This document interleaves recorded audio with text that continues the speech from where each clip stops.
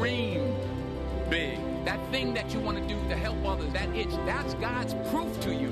Fear has a very concrete power of keeping us from doing our purpose. But people who are running toward their dreams, life has a special kind of meaning. We choose to go to the moon in this decade and do the other things, not because they are easy, but because they are hard.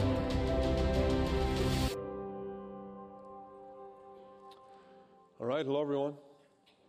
Good to see you. My name's Luke. Good to be with all of our campuses or those watching online. Hey, I've heard that Disney World is the place where dreams come true. Yeah, I've not been myself. Maybe you have. Maybe you've had that dream come true experience. Or if you had it in another way, maybe you did something, maybe you got into the college that you wanted. Or better yet, you got the degree that you were striving for. Dream come true. Maybe you met the person of your dreams. Maybe you even had a dream wedding. It was a dream come true. Or something else, a job that you got, or an accomplishment, a certain experience that you had. You unwrapped a golden ticket and got to go to a chocolate factory. A dream come true. Or as a friend of mine would say, just making it to 20 years old alive would be a dream come true. And for those of us who don't get it, we can live vicariously through the TV shows of people with their dream weddings and getting their dream home or going on their dream vacations, just so we can get caught up in the exhilaration of a dream come true. We want to feel it and experience it. Now, I would guess that most of us would not consider reading the Bible to be a dream come true experience, not quite on par with Disney World, right?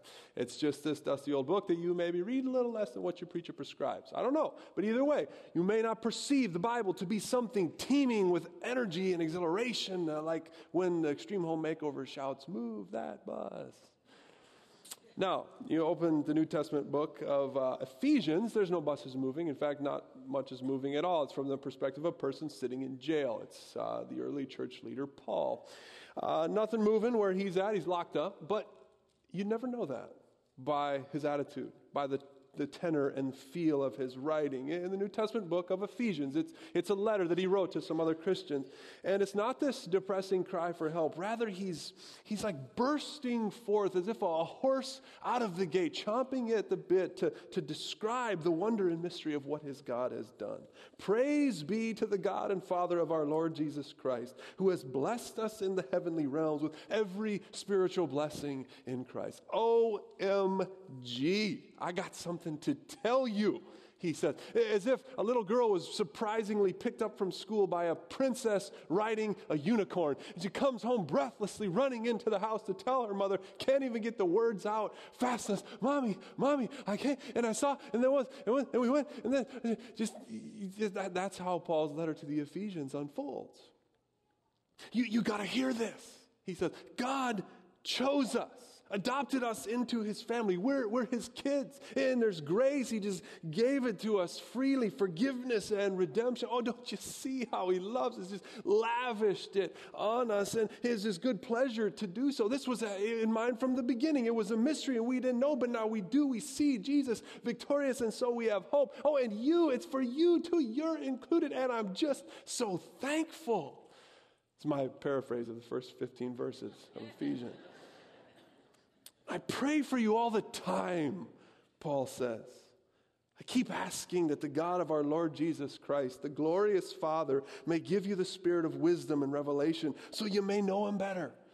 I pray that the eyes of your heart may be enlightened in order that you may know the hope to which he has called you, the riches of his glorious inheritance in his holy people, and his incomparably great power for us who believe. He just can't stop himself. He goes on to say, Jesus is amazing. God's love, mercy, kindness, grace is amazing. What's so incredible is, and this is where it starts to get real, is that God took these two groups of people, the Jews, who were, as everyone knew, God's chosen people, Israel, perceived themselves to be like on the inside track with regard to access to God and to his promises. And then Gentiles, not on the inside track. Outsiders, foreigners, estranged from God's promises and God's hope. Well, now in Jesus, with Jesus in view, the risen Lord Jesus, whom death tried to stop but couldn't, we see how in Christ Jesus, Paul says, God made the two groups one. God's love and mercy and grace and kindness and power and blessings and inheritance are for all people, Jew and Gentiles, for you. It's for all of us. The outsiders have become insiders. Everyone can now find and experience and know God. Everyone from every stripe is part of the same household, citizens of the same country, bricks in the same building of which Christ is the cornerstone, where God dwells by his Spirit. It's a dream come true. God's dream come true. And as a result, Paul says, I've given my life to being part of this dream, announcing this good news to all of the outsiders, to all those who feel cast off, who feel far away from God. I'm spending myself to let them know that they have been brought near, that everyone is part of God's family, because God says through Christ and through his church, y'all come. For this reason, I kneel before the Father, from whom every family in heaven and on earth derives its name. And I pray that you, being rooted and established in love, may have power, together with all the Lord's holy people, just to grasp how wide and long and high and deep is the love of Christ. I just hope you know. I hope you can somehow comprehend the extent of God's love. When you look at Jesus, who gave up his life for us all, I just hope you know. When you consider that God's love has stretched so far as to include you, I just hope you know. And to think that it goes even beyond you to include everyone in all different directions, everyone who is different or far off, the oddball, all the difference of creed, color, class, and culture. Every people is God's people, the church being built together with every different kind of stone. When you see that, I just hope you would be able to grasp how wide and long and high and deep is the love of Christ. Now, can I invite us to shift perspective a little bit on this verse? If this was a question, how wide and long and high and deep is the love of Christ? If someone were asking that question, how wide and long and high and deep is the love of Christ? Would they have some idea of the answer by looking at your life? Would they have some grasp of what God's love is like by looking at the way that you love? Paul is falling all over himself in the book of Ephesians to say that God's love is the sort that reaches out to those people, the different sort of people, the don't belong kind, the don't go to church kind. Would someone understand that God's love is like that by looking at the ways that you love and looking at who you love? The elasticity that we see in God's love. It stretches to include, to wrap around the whole world. If someone were looking at you, now I'm not talking about the elastic in your waistband. Don't need nobody inspecting that. But the elastic stretch of your love, if someone saw that, would they understand something about the true character of God's love? We could ask similar questions of our church. Does the breadth of those who call Mountain home reflect the breadth of God's love? Do the lengths to which the Mountain people go to care for and to intentionally reach out to those who are yet far off reveal the true length of God's love? Would anybody looking at us be able to recognize God's dream, the one that had Paul so excited in the book of Ephesians? God's dream has come true. And these questions call for some reflection. And that's good. It's part of what we've been doing in this series. It's called Dare to Dream. And it's about vision. It's about seeing a vision for what God wants for the ministry of Mountain. And Ben called us to join him last week. He was up in the bucket. It's up top of this big fire engine ladder up where you can see some things from a different perspective. You're up out of the daily grind and the minutia of the moment, and you get a view of the horizon. And for a while now, we have been seeking God for a vision of what's on the horizon for Mountain as we approach our 200th year anniversary in the year 2024. It's asking, if the brush were in God's hand to paint the picture of the future that he desires, what would it look like? And getting that vision to come into focus, it demands reflection. You start thinking about where you've come and where you're at, and what are the really important things? What really matters? Who do we want to be? For the vision to take shape, you've got to reflect on things like that. And as Ben describes the birthing and shaping of this vision, it's been for the better part of a year, really, about a year-long process. Elders and staff leaders coming together, praying and convening and reading and studying together, and found ourselves soaking up the words to the Old Testament book of Isaiah. And there's a verse in chapter 54 that really seemed to speak in a way that kind of defined the contours of the picture that God was painting.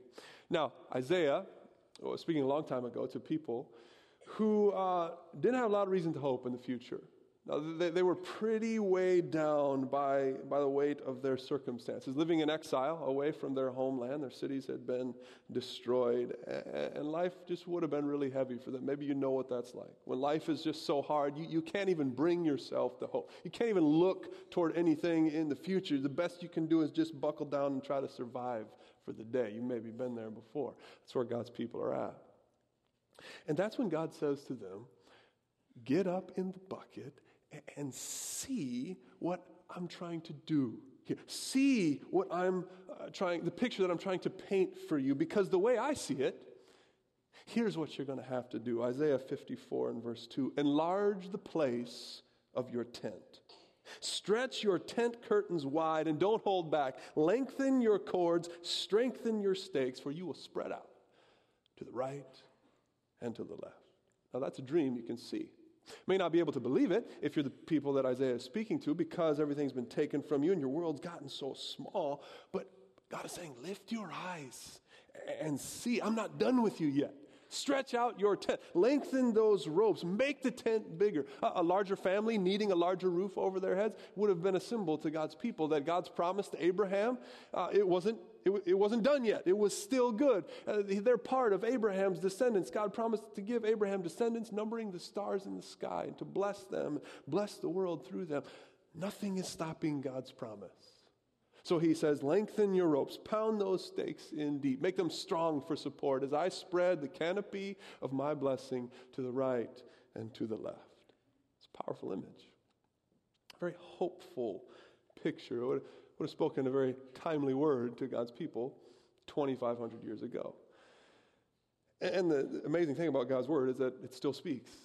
As Ben described for us last week, this same picture, it was this metaphor that came into view for us as a way, not just to understand God's work back then, but the way he's moving now, in our time and place.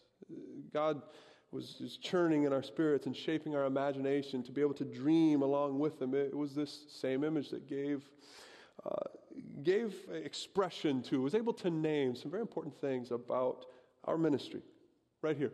As we move toward our 200th year anniversary, God is calling us to dare to dream, awakening us with a deeper love for this region where God has placed us, a longing to see God's kingdom come, and challenging us to stretch our faith, to stretch our hearts and hands toward more people than ever, and to strengthen our body as we move more to the core. No one can tend to just exist on the fringes, but all of us taking steps toward the core where Christ is, in order to spread God's blessing by expanding our impact from Rosedale to Rising Sun, to the right and to the left, up and down the 95 corridor.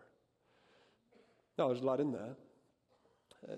Ben introduced it last week, and this series, Dare to Dream, is designed to help us kind of zoom in to all the different parts of it. We're just looking at the first part today. Stretch!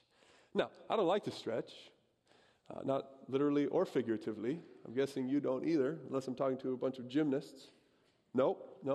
But maybe could you allow at least your mind and your heart to be a little bit pliable today?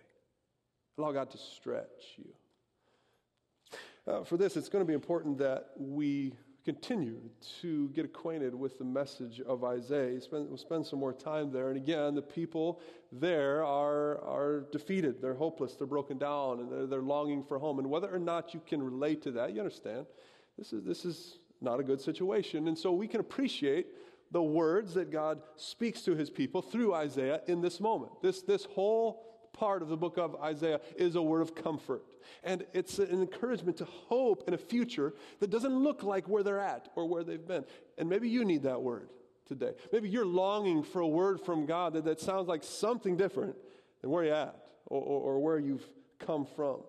No doubt there's many of us do need that whenever we come together. And so it does encourage us to know that when we seek God, he is someone who meets us where we are and beckons us forward with the same kinds of words that he gave to his people Israel in the book of Isaiah. Listen to me, he said, the descendants of Jacob, the people of Israel, you whom I've upheld since your birth. I've carried you since you were born. I've not forgotten our history together.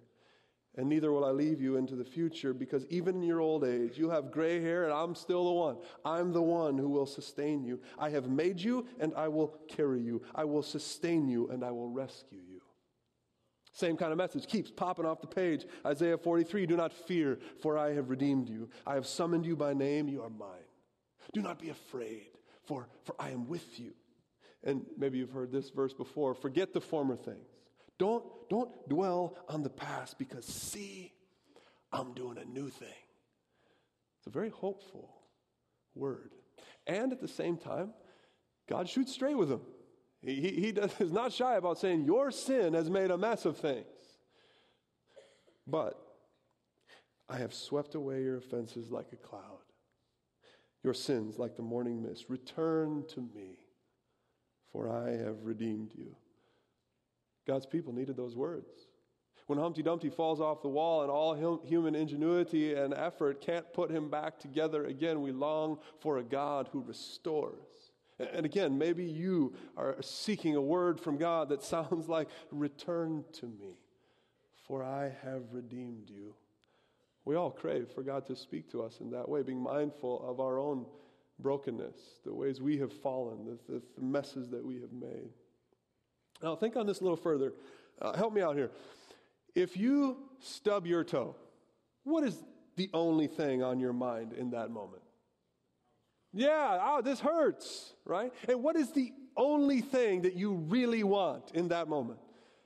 For it to feel better, right? If you're a newly engaged woman, okay, and you drop your ring down the garbage disposal, what is the only thing you're thinking about right then? Yeah, getting it back. Same if you're in the hospital. You're dreaming of the moment that you will be out of the hospital, when you'll be healthy again. That's the dominant thing on your mind. Or if you have someone you love that's far away, you're thinking about them all the time, dreaming of the day when they will come back home.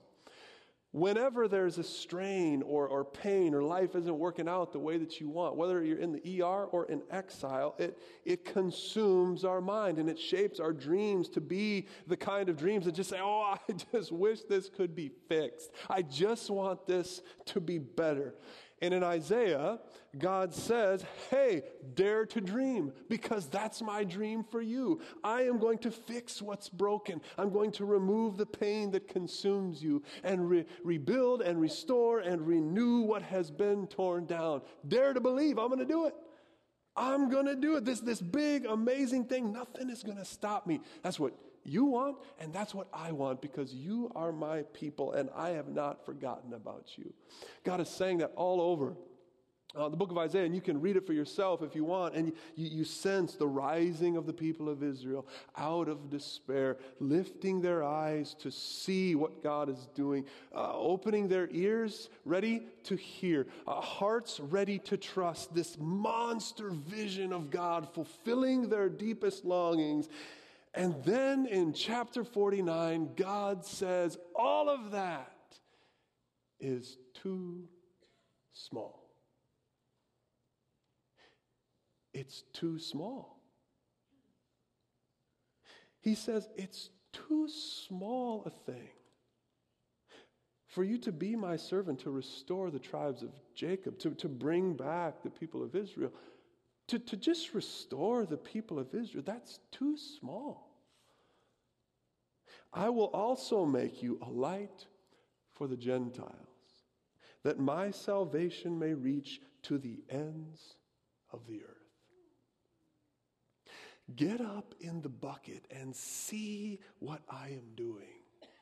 God's like, yes, your toes throbbing, your ring is lost, your lives are in pieces. Okay, wonderful news. I can put all that back together for you and people like you, but that's not the big thing.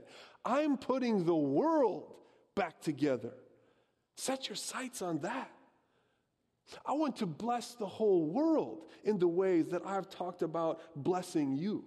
My plans stretch way beyond just your own kind, further than what's maybe comfortable or familiar to you. I mean, all those who are far off and different, they all belong to me, and I'm going to reach out to them and stretch my blessing beyond just you and your boundaries. The tent is getting larger so all the nations of the world can find shelter underneath it. That's why we need a bigger tent, because all of the people of the earth, not just you, all the people of the earth are going to be invited to experience the goodness of God.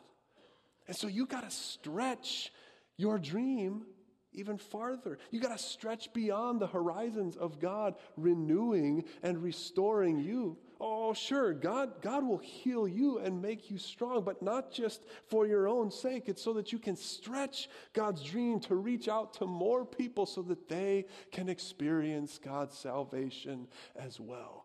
That's the dream. Isaiah, pointing forward to someone yet unseen, but whom we now know is Jesus, giving up his life for all.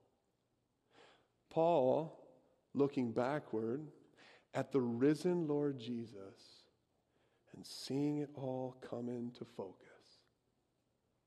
realizing that this is what God wanted all along, to give his good gifts, his inheritance, his blessing to all people.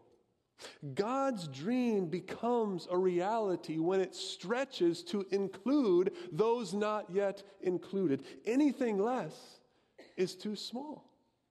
God's dream becomes a reality when it stretches to include those not yet included. Anything less is too small. And now, in Christ, it's happened. That's what Paul got so geeked about in Ephesians. He's drinking in the wonder of a God who spends himself on behalf of outsiders, of a church who exists for the sake of outsiders. God has been shaping this vision for a long time, and now his church has a specific calling within it, but it requires a stretch, a reach that embodies the love of God. Does your love stretch like God's love? Does your love reach toward outsiders? It was the reach of some people from Kentucky, Samuel Rogers and James McVeigh, who rode across the country on horseback, or whom local lore has it that James McVeigh actually walked here, spending themselves for the sake of people in Maryland, preaching and teaching and gathering a community around Jesus in the early 1820s that launched this church on mission. Are you ready to spend yourself on behalf of outsiders so that the mission can continue in the 2020s and beyond? You know, I was thinking, I've been tremendously blessed by this church. And I know I'm talking to a lot of people who can say the same thing. We've been here for 10 and a half of the 195 years. So privileged to be insiders here, to call this place home. Now, I work here, of course, is my job. And some of the most formative things in my life and just greatest joys were the time that I got to spend working with Tom Moen, who's our global pastor. He still is. Global, he helps us invest in things that God cares about globally and locally. And so we would work together, and you know, our job was to try to help strategize and mobilize people to be engaged. with God's mission, close to home or far away, whether that's going on trips, and we got people away on trips right now, or it's sponsoring kids, or feeding people locally, or doing some cleanup and repair projects, is bringing beauty to the community, showing up and being a presence and a blessing, all those kind of things. And we spend a lot of time around the table in our office, making plans, praying hard, believing that God's mission reaches to the ends of the earth, trying to figure out how do we create the right plan and mobilize the right people and create the right strategy to get people engaged with that in some way. And every once in a while, that kind of ongoing conversation about how do we get the right strategy and marshal the right people and get everybody going to reach out to more people, the conversation would kind of turn back on us in a sort of gut check kind of way. To the point where we just kind of, I still see Tom just saying, the problem is people just don't love Jesus enough. Then we'd have to ask ourselves, do I really love Jesus enough to do this? Is that what's motivating me? And do I really love people? Is that why I'm doing this? Or am I just doing a job? Am I just kind of going through the motions and playing church, acting the part? Or do I really love people? Am I living out of the wonder of God's love, which is so wide and long and high and deep to include me? Am I living out of God's love? Does Christ's love compel me to love my neighbor? Do I love my neighbors? Do I love the people that I meet in the same way that Christ loves them? Do I love the people I haven't met like Christ loves them? I know that Christ's love extends, stretches to reach out and include them. Does my love? And what am I going to do about that? Not just like, what am I going to do in my job? But what am I going to do about that? This vision that we have as we look toward 2024 will call us to ask ourselves those kinds of questions. It will require a stretch of faith. It will call for us to stretch our hearts and our hands toward more people than ever. Because if we are caught up in and motivated by anything other than the wide and long and high and deep love of Christ, then our dream will never be as big as God's. If we are caught up in and motivated by anything other than the wide and long and high and deep love of Christ, then our vision will never be as big as God's. And the mission, which has been going for 200 years, will entropy. Now, we might get excited about seeking God for the restoration and healing and forgiveness that He provides to us, but we will lack the fervor to seek that on behalf of others. Once we become insiders, outsiders will fade from our view and concern. We might be excited if the church grows by welcoming more people that look kind of like us, but we will be unnerved if people of a different kind start showing up. And that is not God's vision for His church. The vision for God's church comes into focus when you try to grasp how wide and long and high and deep is the love of Christ for all people. That will stretch your vision. That will stretch your heart. That will stretch your hands. It'll stretch out of your comfort zone. And we'll eventually all get comfy with the idea that the church is an organization that exists for the benefit of non-members. But we'll never be comfy if our church grows because Christians from other churches came and decided to join our church. That's not to slam the door on anyone, if that's you. It's just to point out that the vision, the dream is not that all the Christians in the surrounding region would come to Mountain Christian Church. The dream is that more and better disciples of Jesus Christ would be made out of people who weren't disciples, people who were ignorant of or resistant to God's invitation, having then accepted it and become part of the family. They weren't a follower of Jesus, and now they are, because someone from Mountain is helping them grasp the wide, long, high, deep love of Christ for them. Amen. Amen. There we go. We want to be a church for people who don't go to church. Okay? That's why Paul was so charged up when he's writing the book of Ephesians, because he realized, he's looking at the church and realizing, the church God created is for people who don't go to church. It's like that's what God wanted all along. We think that realizing God's dream for our church would mean that for every 10 people that joined Mountain, at least 7 of them, when you ask them, what church were you a part of before you joined Mountain? They would say, I wasn't. What if that were the case? What if Mountain grew from about 7,000 people now across 4 campuses and online to 12,000 people across 6 campuses by the end of 2024? And 70% of those people had no real church background or no previous acquaintance with Jesus. I tell you, Welcome to Mountain would be filled with a bunch of unconvinced people. The questions would be awesome. The wrestling would be real. Skeptics would find this community to be so warm and welcoming, to be a safe place where they can bring their very real doubts and their very real hurts and just be received as they sort that out. Not by folks who want to fix them, but just by people who want to love them and ever so more lead them to see Jesus for who he really is. All the people who are new around here, if you ask them, well, how'd you find out about Mountain? They point to someone and say, well, they invited me. And everyone who's been around here, everyone, young and old, would be able to point to someone else and say, well, yeah, I invited them, because we would all be actively reaching out to the people around us.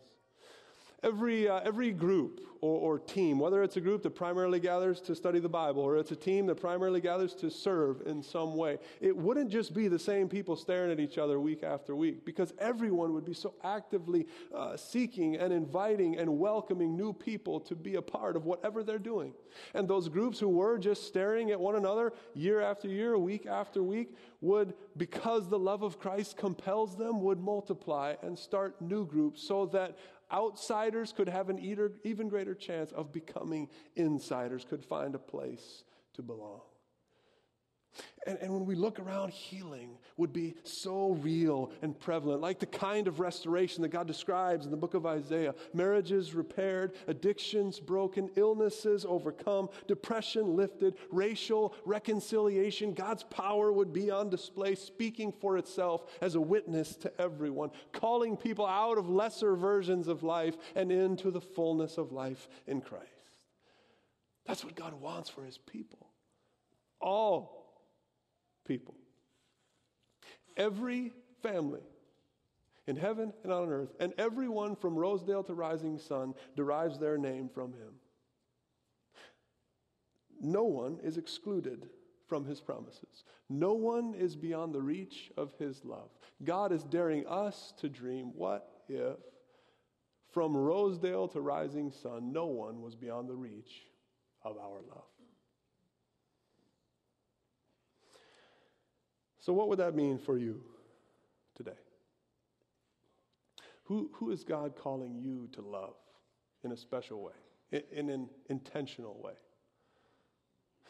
Maybe there's some neighbors you just need to take interest in, or some other people you're kind of living parallel lives and you just engage, acknowledge, care for in some way, take interest in.